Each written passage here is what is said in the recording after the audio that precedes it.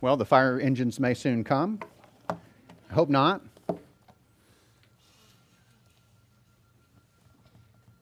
Not sure exactly what to do with that, right? Because it's just going to keep coming, right, until we figure out how to turn that off. And Larry is not here today, which is one of the reasons why we panic when Larry's not here, because he's the guy that knows how to handle all of this stuff. So we'll just trust God with the alarm, and if the fire engines come, they come. And we're going to focus our hearts on the Lord Jesus and on Christmas and on the humility that we see in Christ. That's going to be our special theme this morning. As we think about Christmas, I want to wish you all a very Merry Christmas again and let you know what a blessing we've already received as a family from so many of you in terms of just encouragements at this time and well wishes. And we just as a family, listen, we love you, and it is a wonderful thing to be so encouraged by you. We're just very, very grateful for you at this time of year as we think about good gifts. You are a good gift to our family. And so Merry Christmas to all of you. And we pray that you'll have a sweet time with family and friends in this coming week. Well, this is obviously a special Sunday for us as we think about what's coming, as we think about celebrating Christmas with family and friends. If you watch television at all, you know what the culture is thinking about more broadly in terms of celebration. The culture, when it thinks about Christmas, seems to think about things like Christmas trees and good food and giving and receiving gifts. Again, the idea seems to be, as best I can tell, a lot of celebration, a lot of fun, time off of work, family. But what is missing in all of what you see on television is anything having to do with Jesus and Jesus Christ and why we celebrate Christmas and what this holiday is all about. So sadly, I think it's probably true to say that most of the people who will celebrate Christmas this year will do so without understanding why they're doing what they're doing, without understanding the true significance of what it is that we're celebrating as we think about this wonderful time of Christmas. As Christians, we know what Christmas is about. We gathered together this morning with joy in our hearts because we know that God gave this wonderful gift of Christ. We gathered together this morning because the eternal Son of God left the glory of heaven to come into this world as an infant in order to live a perfect life in our place and to rescue us from our sins. C.S. Lewis called the incarnation the grand miracle. The grand miracle. All the miracles were leading up to it, and all the miracles of the New Testament kind of flowed out of it. And the way he pictures it really is as if Christmas, or the incarnation of Christ coming into the world, was an invasion of heaven into earth to redeem, to win back, to conquer the rebellion of sin, in order to redeem a people for the sake of His name from every tribe and tongue and nation. That's kind of this grand narrative that's behind Christmas. It's behind the wonder of the incarnation, Christ coming into this world to rescue His people. This is how God would save us, by sending His Son to come and be born a child, and then to live a perfect life in our place. Christmas is why it's possible for us this morning to gather knowing that we have salvation. The grand miracle is this miracle that made our salvation possible. And what I want us to focus on this morning, though, is that it was more than that. It was also the most wonderful example of humility in human history. So just think about it again. I know it's so easy for us just to hear the story and not think about it, but think about the wonder that the eternal Son of God would leave the glory of heaven to come into this world, to be born a child, to live among us, and to die for us. We want to, by God's grace, be a church that's marked by that kind of humility. We want to be a church that looks like Jesus. And by God's grace, we have an opportunity this morning to look at a passage of Scripture that will just present so well for us the humility of Christ, so that we can pursue that humility in our church as we strive to live life together in a way that will bring honor to God. So we're taking a break this morning, as you can tell from our study in Ephesians. We'll be back to that in a few weeks. Traditionally, pastors will preach from the Gospels. They'll preach from, the birth narrative of Christ on this Sunday before Christmas. That's a really good thing, and Lord willing, I'll have many years to do that here at Christ Fellowship, but that's not what we're going to do this morning. What I want us to do this morning, as you can already tell, is I want us to look at a passage of Scripture that will help us think about Christmas with really a different focus or through a different lens. I want us to think about the humility of Christmas. And when I say the humility of Christmas, I want us to meditate on, to focus our eyes on the humility of Christ who came into this world in order to rescue us and to raise us up to God. And that's one of the glories as you read the Bible. One of the glories of this story is that Jesus, He left the glory of heaven to come down into this world in order to rescue us and to bring us back up to be with God. That is tremendous. That is tremendous truth. That's what Christ has done for us. He did that by humbling Himself for our good, for our salvation. Now this passage, Philippians chapter 2, we're going to focus most especially on verses 5 to 8 this morning, is a passage that helps us focus on the humility of Christ. It's a great passage to teach us to look to Jesus. Let me give you some background on this book. The book of Philippians is written by the Apostle Paul. He wrote this letter to this church that was located in what is now the nation of Greece. Philippi is the name of the city. Paul had planted this church during his second missionary journey. If you want some homework this afternoon, you can read Acts 16 and you can read about that, how Paul was the one who planted this church. Paul writes this letter as an overflow of joy. It's out of an overflow of joy and appreciation for a great gift that this church had sent him, because at this point in his ministry, Paul's in prison in Rome.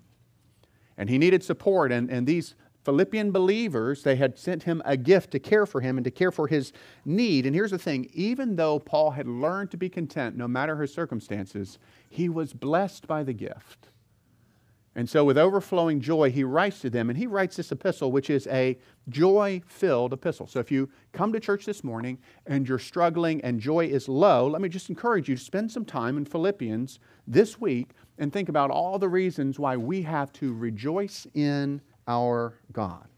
It's a great epistle. It is predominantly, as we say, joy-filled. However, there was a problem. As you study through this epistle, this letter, you'll see that there was an issue in the church. There were two prominent women in the church who were conflicting. So there was disunity in the body. And one of the most dangerous things in the life of any church is disunity, which is why that's what Satan's after. That's what he wants to be produced in Christ Fellowship. He wants to find a way to produce disunity in this church, because he knows that by doing that, he can break down the effectiveness of this local church. Well, Paul is aware of the schemes of the enemy. He's aware that this disunity between these two influential women is not a minor thing, but it's a significant thing. And he's going to address it. When you read Philippians chapter 4, he's going to address it head on. But what I want you to notice this morning is that before he addresses the issue head on, he first kind of front loads the theology that these women are going to need in order to deal with the conflict that was between them. And so he spends all of this time giving them this theology, and really in many ways it's a theology of humility that's demonstrated in Christ, so that when he comes to these women later and urges them to be at peace with one another, well, they have all of this wonderful theology informing why it is that they should do that, why it is that they should live in peace with one another. And of course, it's because we should be walking in humility towards one another. Paul points them to the example of Christ, to the humility of Christ, because he wants them to have the mind of Christ, so that this church would be marked by that kind of humility, by that kind of unity, by that kind of service, and by that kind of love. And as we study this passage, those are wonderful things that God would produce in us. This kind of humility that will produce those good graces in the life of our church. So looking at verses 5 to 8, you will also see that they contain some of the most profound truth in the Bible about the person of Jesus Christ. If you find yourself here this morning and you're not a follower of Christ, perhaps you're just interested in learning more about Christianity, so you're here, or perhaps someone invited you to come to church this morning on the Sunday before Christmas, this is a really great passage for you to be here and to learn about who Jesus is. Because you will see very on in the life of the church, these early believers. This letter is written in the 60s AD, just one generation after Jesus is walking around and performing miracles, and then he dies on the cross, which is attested by secular historians, and then he rises from the dead. Well, just a generation later, these early believers are declaring boldly the reality that Jesus is both God, truly God, and man, truly man. There's this full-orbed theology of Christ that you see in these verses. But Paul's point in the passage is to focus our hearts, and of course the hearts of these Philippian believers to whom he's writing initially, on the remarkable humility of Christ. His example of humility, his example of service. Paul, wanted these Philippian believers to follow that example. And of course, God inspired this letter by the Holy Spirit because he wants this church in 2019, almost 2020, to walk in this same way, with this same humility. There's a lot in this passage. There's far more than we'll be able to say this morning, but I do want us to look at the example of humility that it contains. And so my Christmas gift to you this morning is that it's only 1 point for the sermon this morning. There's only 1 point, the example of humility from verses 5 to 8, but it's a long point. So let's look then at the example of humility that you see in verses 5 to 8. Let's look at that section again.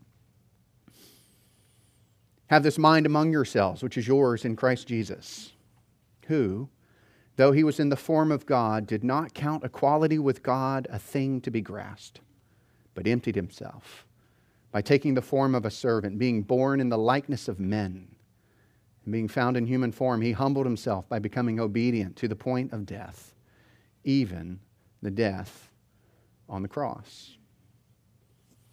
Now, in kind of the broader context, the verses that come before this, verses 1 to 4, which Jason Bain just read for us, you see that Paul wants to see certain graces produced in the life of this church. He wants them to be loving and unified and selfless and humble towards one another. And Paul could have simply said, hey, you're followers of Jesus, so you should do this. You should be humble. You should be unified. You should be selfless. You should serve one another. He could have told them that, but notice what he does. Here in verse 5, he gives them an example to follow, because we need that.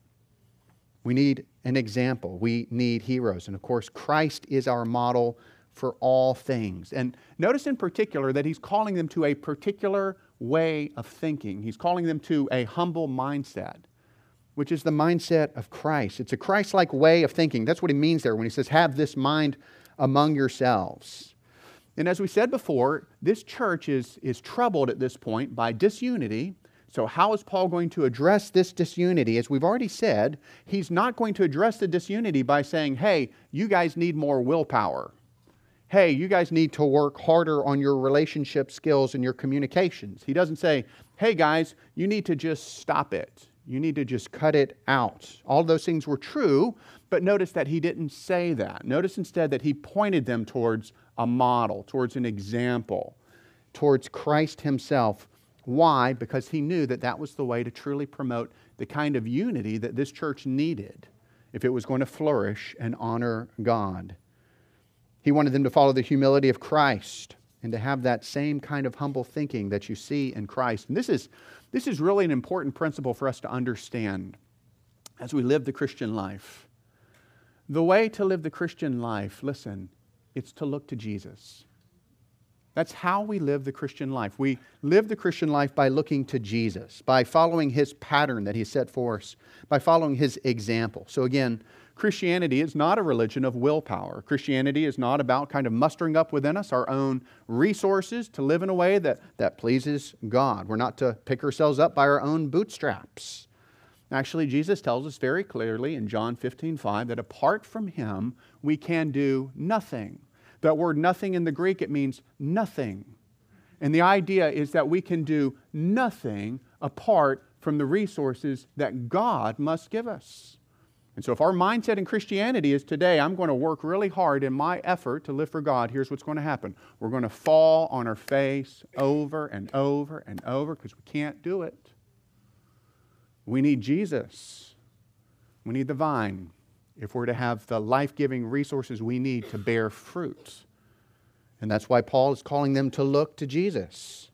So how are we to live the Christian life? Well, he tells these believers, look to Jesus. That's what he's doing in verse 5. Look to Jesus. Look to his example. In other words, we're meant to wonder, to marvel. We're meant to behold our way through the Christian life as we walk day by day towards heaven. We're meant to have our eyes fixed on Christ and not on ourselves. We're supposed to marvel at this Savior who has gone before us and who has accomplished our salvation for us. Now, looking to Jesus is how we grow in the Christian life. Let me prove that. 2 Corinthians chapter 3, verse 18. And we all with unveiled face, what? Beholding the glory of the Lord. You know, it's this life of beholding the glory of Christ, are being transformed into that same image from one degree of glory to another. For this comes from the Lord, who is the Spirit. And looking to Jesus is how we run the long race of the Christian life. You have to understand that it's a long race. It is not a sprint. So many people, they come into the church, they hear good news, it sounds good to them, they think great, they run off, they run, and they fall away. Why? They haven't realized that it's a marathon and that they need Christ every day. They haven't truly believed in that way. We are to run the Christian life, this great race of the Christian life, by always looking to Jesus. What does that look like? Well, Paul gives us an example of what it looks like to look to Jesus in this passage this morning. That's what he does in verses 6 to 8. He gives them the example here. He wants these believers to grow in humility. So what does he do? He fixes their eyes on the humility of Christ. He puts Christ before them and says, this is the model. This is the way that we live. It's this wonderful extended meditation. And I don't know about you in your own Christian life, but I find meditation to be one of the most difficult things, one of the most difficult disciplines of grace. And yet this is what Paul's doing. He's giving them this extended meditation on the humility of Christ here. And so what a blessing for us to see it this morning. So look again, verses 6 to 8, and think about what he's saying. Who, though he was in the form of God, did not count equality with God a thing to be grasped, but emptied himself by taking the form of a servant, being born in the likeness of men. And being found in human form, he humbled himself by becoming obedient to the point of death, even death on a cross. Now again, we will not have time to say everything that could be said from these verses, but I do want us just to kind of focus our hearts on two great truths that you see taught in these verses. The first truth is that Jesus is truly God. And the second truth is that Jesus humbled himself by becoming a man in order to rescue us from our sin. So let's look at those two truths. Look first, this first truth, Jesus is truly God. Now, having studied the Bible for some years now, I am amazed there are people who will very confidently say that the Bible nowhere says that Jesus is God, and they're simply wrong. It's really all over the Bible. And this is one of the passages that teaches very clearly that Jesus is divine, that he is truly God. So look at the first part of verse 6 there. Paul says, who, though he was in the form of God. That word form there is a Greek word morphe, and that word morphe, it speaks of an outward manifestation of an inward reality. So from all eternity, Christ in his pre-incarnate state, which means that Christ before he became a man or came into this world and was born a man, was in the form or the morphe of God, which one commentator put it this way. He said that in his pre-incarnate state, Jesus possessed inwardly and displayed outwardly the very nature of God himself. Who is Jesus? He is God, truly God. The second phrase, did not count equality with God a thing to be grasped. The second part of verse 6 there, it's also important. The word that's translated in my version of the Bible, equality, is a Greek word that literally means equal. And the idea is that Jesus was equal with God, equal with the Father there. He was equal to God the Father, even though he did not grasp, it's a word that means cling to, the divine prerogatives that were his as God. The teaching of the Bible is that Jesus is God, that he is very God. I found James Montgomery Boyce helpful. He says, Paul says that before the incarnation, Jesus was in the form of God and was God's equal. These words do not mean that God has a material form, but only that Jesus Christ possesses all of God's attributes. They mean that Jesus is God.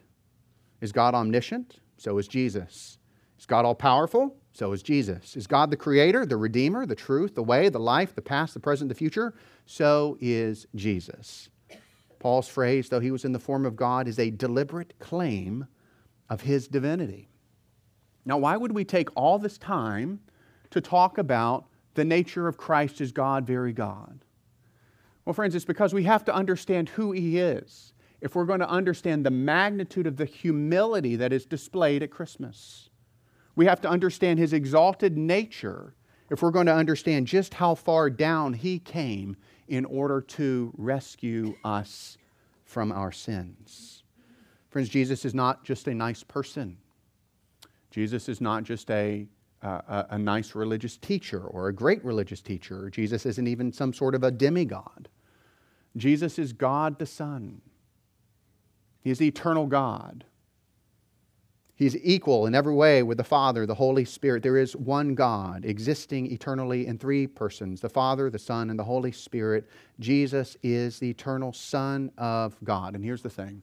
Because He is the eternal Son of God, He had divine prerogatives, which is to say, it would have been good and right and just for Jesus simply to have stayed in heaven enjoying all of the divine splendor while we suffered and sinned and wallowed in our brokenness and misery here. The glory of Christmas is that He didn't do that. The glory of Christmas is that He chose in humility to come into this broken world in order to rescue broken sinners like us. The wonder of Christmas, this great humility of Christmas, is that He lowered Himself in this way. And that's what you see, kind of the second part of this passage, the second truth that this passage lays out. Jesus humbled Himself by becoming a man in order to rescue us from our sins. So the second part of verse 6 all the way to verse 8, you see this wonderful humility on display. And there's many ways that you could break this passage apart and think about it. But for the sake of our sermon this morning, I want us to think about it in terms of Jesus taking steps down. It's almost like there's steps down to us from the glory of heaven down into this broken world. And the way I divided it anyways was into 4 steps. So let's look at 4 steps that Jesus took as He came down in humility to rescue us in our sin. Step 1, Jesus did not cling to His divine privileges. Look at verse 6 again. Who, though He was in the form of God, did not count equality with God a thing to be grasped. Now this is Christ's humility of mind, His humble mindset that led Him to the humble actions that you see in this passage. Jesus was God. He didn't need to rescue us. He could have continued to enjoy heaven and left us in our misery, but He, in humility, did not grasp, the ideas cling to His divine prerogatives, but instead He chose to come and to rescue. He gave up His divine privileges, which leads us to a second step. Jesus emptied Himself of these divine privileges. Look at verse 7. But emptied Himself by taking the form of a servant, being born in the likeness of men. Now, a lot of ink has been spilled about what it means that Jesus emptied Himself. And some have wrongly taught that what it means is that Jesus emptied Himself of some of His divine attributes in coming to earth. But here's the thing. God cannot change. God does not change. God cannot give up any of His divine attributes, or He would cease to be God, and Jesus did not cease to be fully God. Jesus is the God-man. So what is this emptying? Well, most especially this emptying is this choice to give up the glory of heaven and to come into this world and to give up the independent use of His divine attributes, which means He only manifested His divine attributes when it was the will of His Father, and also the humility of taking upon Himself flesh, humanity upon Himself. He gave up the glory of heaven on that first Christmas. He emptied Himself of that glory in order to be born a small baby in a little town called Bethlehem in the far corners of ancient Rome. It's amazing humility. There's a third step down. Jesus became an obedient servant. Look at the first part of verse 8, what it says there. And being found in human form, He humbled Himself by becoming obedient to the point of death. That phrase there really summarizes Jesus' entire life. How does Paul summarize Jesus' entire life? He became a servant and He became obedient. What kind of life was it? Well, it was a humble life of obedience to the will of His Father. And here's the thing, at every point. So as a child, Jesus was obedient. As a young man, Jesus was obedient. As the greatest rabbi, it's a word that means teacher, Jesus was obedient at all point, in every way, every moment of His life. Why? Friends, because He was living the kind of life that you and I have failed to live. That's why. He became an obedient servant, obedient even to the point of death. And that's the fourth step. Jesus willingly died on the cross. Look at verse 8, the second part, even the death of the cross. But Paul draws that out for a reason, because the cross was horrific. It was the worst possible death that Rome could have devised at that point. It was shameful. It was painful. It was designed to be absolutely horrible in every single moment. The Jews considered crucifixion to be a form of hanging. And in the Old Testament, as you read through it, you see that one who is hung is cursed by God. And that's very, very significant that Jesus was hung on the cross. He humbled himself how far? How far did he travel down in order to rescue us? Well, he traveled down from the throne of heaven to the cross of Calvary. He traveled from the highest place of blessing to the place of greatest cursing. And that's what Galatians chapter 3, verse 13 says. Christ redeemed us from the curse of the law by becoming a curse for us. For it is written, cursed is everyone who is hanged on a tree. Now, this is the humility of Christmas. Yeah, we have to understand it is magnificent, glorious, mind-blowing humility that the eternal Son of God would come into this world to be born an infant, a helpless child.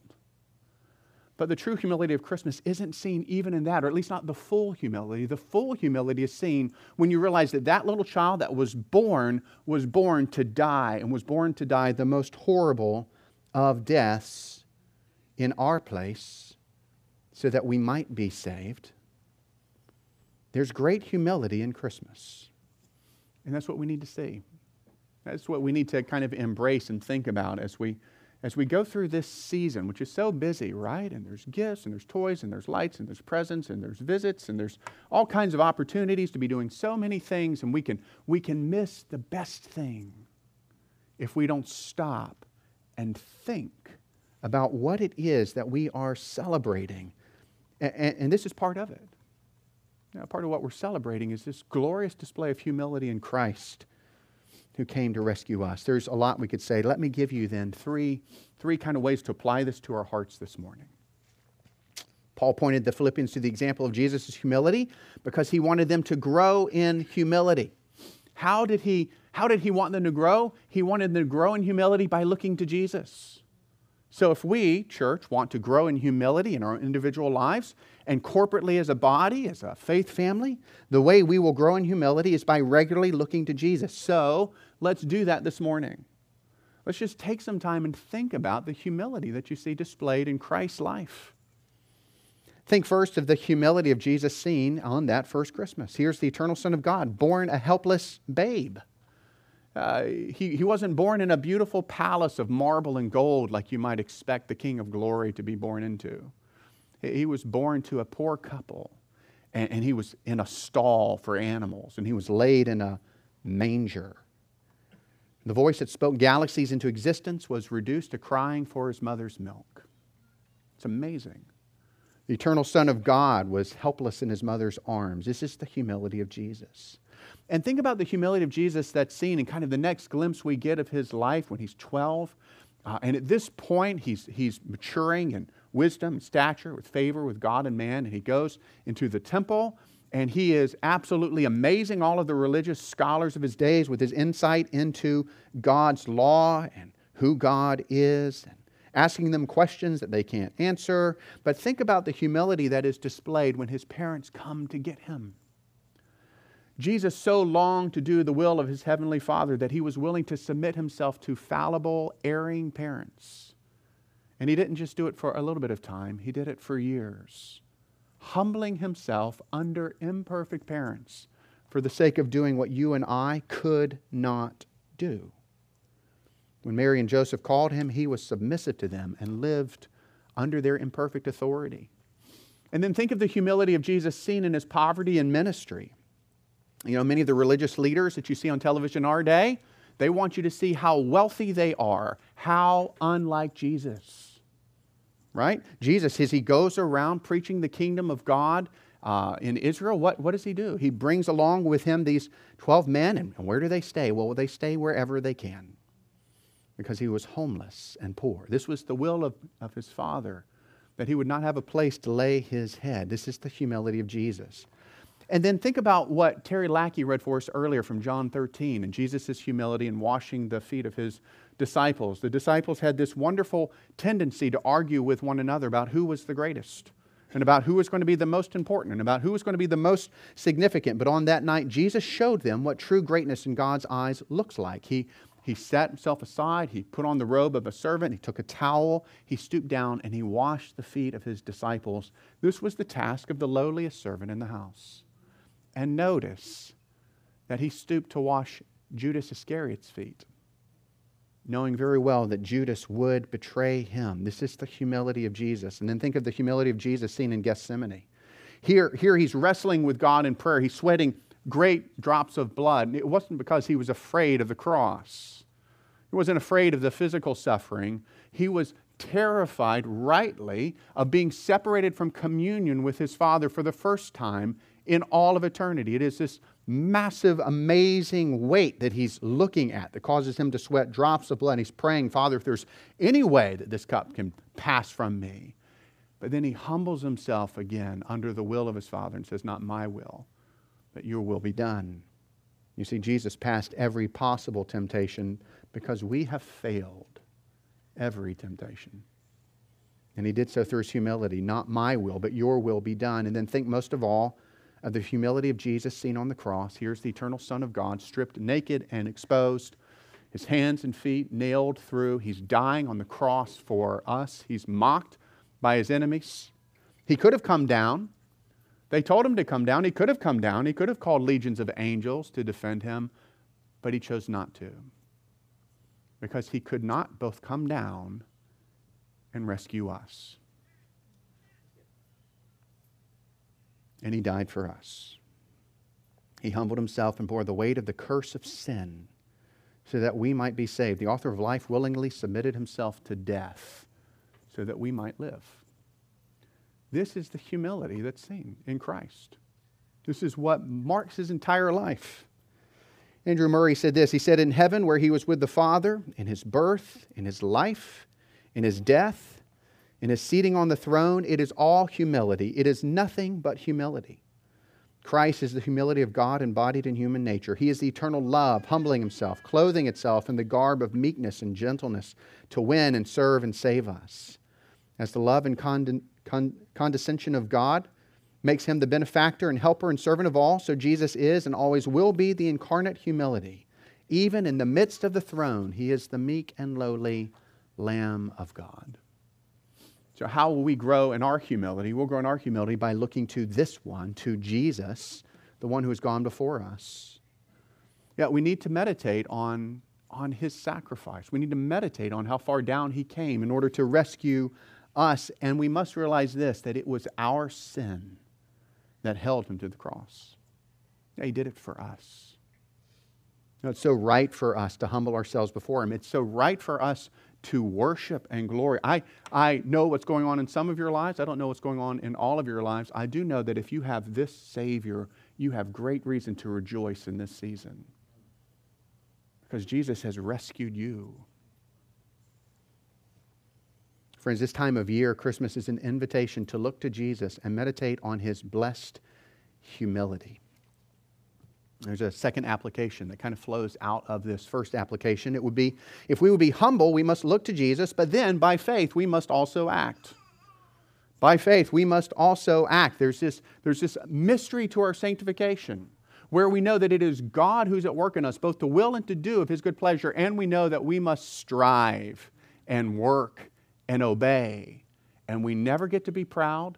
We only ever get to be thankful because God works in us. So if we want to be humble, then we need to choose that path.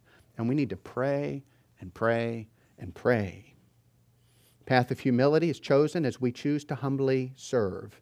And Jesus' example of going lower is an example that all of us need to follow. That example of going lower. Friends, we're never safer in the Christian life when we are choosing to go lower in the eyes of others for the sake of loving them. We're never safer. So what might it look like for you, for me, to go lower in our lives? Well, it might look like something as simple as beginning our day with prayer. I can't tell you anything more basic, anything more helpful than just simply to say that if you want to grow as a believer, you must spend time with God. God gives us Himself through His Word and prayer. And if you want to be like Jesus, you'll be like Jesus as you spend time with Him. So it's so tempting, right? In America, we're very busy. We kind of judge other people by whether they're as big as we are, you know. Busyness almost seems to be importance in some ways. We rush around to accomplish all the important things we must do, and we find ourselves so often like Martha, who's running about and serving, but neglecting the better portion. And that good portion is fellowship with Christ. Why do we do it? Why? We have to stop ourselves. Why do we do it? Friend, when we get to the bottom of it, it's because of pride. It's because deep down we think we can live the Christian life with our own resources. And that's why we don't pray and ask God to give us His resources. And so if we want to change that, well, the way we change that is by repenting today. Friend, you certainly won't change yourself by beating yourself up this afternoon.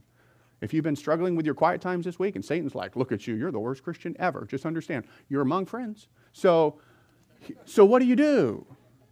Friend, what you do is you repent and believe. God doesn't need you to punish yourself. He's already punished Jesus in your place. He, as a good Father, wants you to simply turn and believe. He wants you to come back to Him. And so this week is this opportunity to begin your day in fellowship with Christ, to acknowledge God at the beginning of your day and to walk with Him throughout the day. It's so basic, it's so fundamental, it's so utterly vital. And you have the Spirit of God within you to help you do it. Perhaps it looks like confessing hidden sins to another trustworthy brother or sister. There's some risk here. You need to be wise here, but one of Satan's lies is just simply to give us good and even godly sounding reasons to keep the sin that's killing us hidden from others. He'll give us all kinds of wonderful sounding reasons why we shouldn't actually share the fact that we're struggling with others. Why? Because sin loves the darkness. But the Bible tells us that if we're going to walk in victory, we must humble ourselves and confess our trespasses to others so that we might gain victory over besetting sins. Now, there's a lot to that. And, pastorally, if you have questions about what that might look like in your life, I'd encourage you to talk with Ron or Scott or me or the pastors in the church about this, what that might look like. But here's the thing. The path of humility often in the Christian life looks like going lower by being honest with other people about the fact that no one here has it together. No one here has it together. If we had it together, we wouldn't need Jesus. We all need Jesus. So if you're struggling this morning with some besetting sin, the invitation to you this morning is to go lower by finding a mature, trustworthy, older brother or sister in the faith who will love you and pray for you and help you battle whatever that sin may be.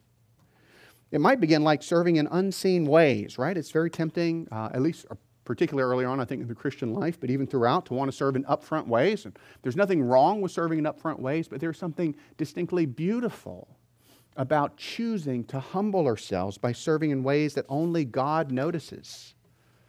Right? You notice it's all over Matthew 6, right? Just let your Father in secret see you. There's something that's beautiful about that. I'm grateful for our child care workers who serve this way week after week.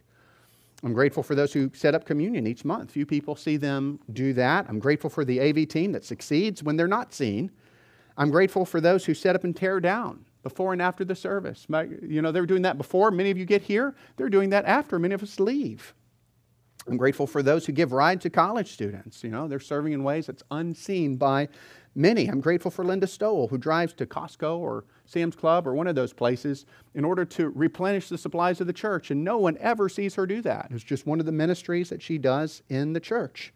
So as we meditate on the humility we see in Christ, let's pray that we be a church that's marked by people that choose to serve in humble, unseen ways. And then here's one that I think is big for all of us.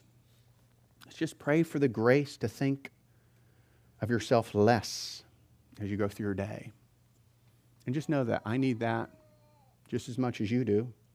Most of us spend so much time thinking about what we like or what we don't like, or about our current emotional temperature, or whether or not people took what we said the right way, or whether or not people like us, or about what might happen to us in the future, and on it goes. If you will just stop and think about the things that make you miserable as a believer, you will find at the end it's because you're thinking about yourself. Happens to me all the time. I know it happens to you too. We will never be more miserable in the Christian life than when self is at the center. So if we're going to pursue this grace of humility, we need to pray for grace to think of ourselves less. C.S. Lewis pointed out well, the opposite of pride is not thinking less of ourselves. The opposite of pride is thinking of ourselves less. Or we could just joyfully and blissfully forget ourselves and get lost in serving God and serving others. That's what humility looks like. That's what Christ did. Do you see it as you read through the Gospels? He's constantly concerned about God's glory and the good of other people. The third application, Christ Fellowship, pray that a Christ-like humility will pervade our church. If that happens, I believe it's happening. May it happen more. If it happens, the impact on this church will be profound. Our church will be marked by unity. I bless God that it is. I pray that it will be marked by more unity. Our church will be marked by service. I bless God that it is. I pray that it will be marked by service more and more. Our church will be marked by love. I bless God that it is. I pray that it will be marked by love more. You notice that these are precisely the kind of graces that Paul was wanting these Philippian believers to experience in the church. He wanted them to experience this unity, this service, this love. And here's the thing, humility is the soil in which all the graces of God grow. That's not mine, that's Andrew Murray's. He's good, by the way, you should read him. But it's true. Humility is the soil in which all the graces of God grow. And we want that in our church. Let me speak with you this morning. If you're here and you're not a follower of Christ, you've never turned from your sins, you've never trusted in Him, I wonder how this message has struck you this morning. I know it's so different than what the world says. The world says, go after all you can for you. The world says, get as much as you can while you can get it. The world says, make sure that other people notice you. Make sure that other people notice your success and that you excel and that you succeed. We want you to understand what the world is selling you is something you can't keep. Because you're just like us. You also are sinful. You also have rebelled against God. And as a result, you also will die. Oh, friend, you must one day stand before this God, the God we've been talking about. What we want you to understand this morning is that Christmas is about Jesus, and Jesus is the Savior, which is what we need. That's why we gather together this morning with joy in our hearts. It's because God has done for us what we couldn't do.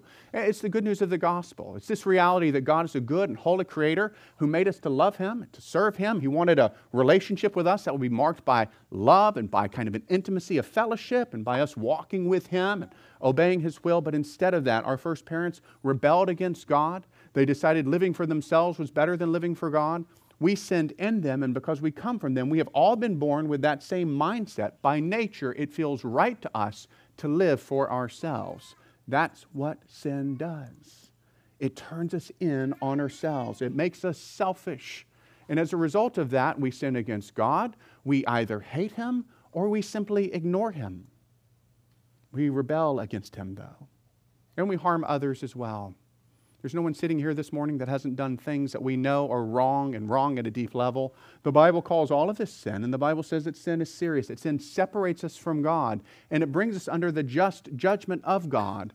And there is no way, here, you must hear this, there's no way for us to be good enough for God.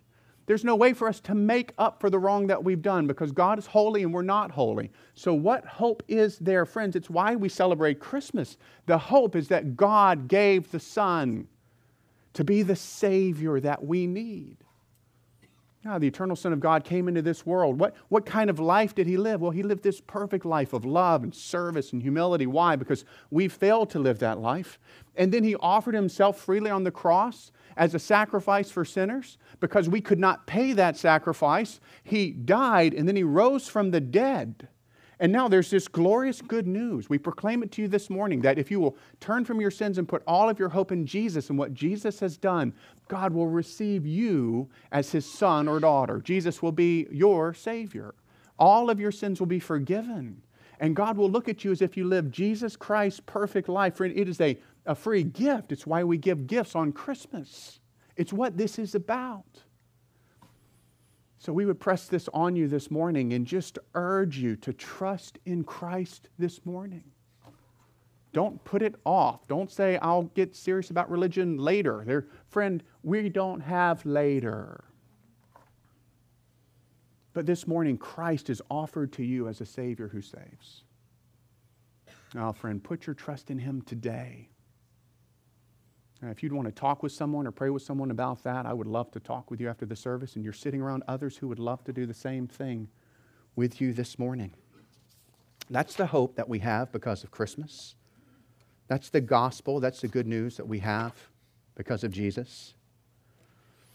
Well, as we look ahead to Christmas this week, I pray that God will press on our hearts the humility of Christ, that we will stop and take time to think about what He has done for us, how He emptied Himself that we might be saved, how He who was rich became poor that we might become rich, that we would humble ourselves so that we would live lives that bring praise to Him. And here's what we must understand as we conclude this morning. Jesus will be praised. Because of this life of humble service, He will be praised. Look again, verses 9 to 11. See how this passage ends. Therefore, because of what Christ has done as being the humble Savior, therefore God has exalted Him highly and bestowed on Him the name that is above every name, so that at the name of Jesus every knee should bow in heaven and on earth and under the earth, and every tongue confess that Jesus Christ is Lord, to the glory of God the Father. Brothers and sisters, Jesus Christ is Lord. And Jesus Christ is ours. Let's rejoice in Him. Let's pray.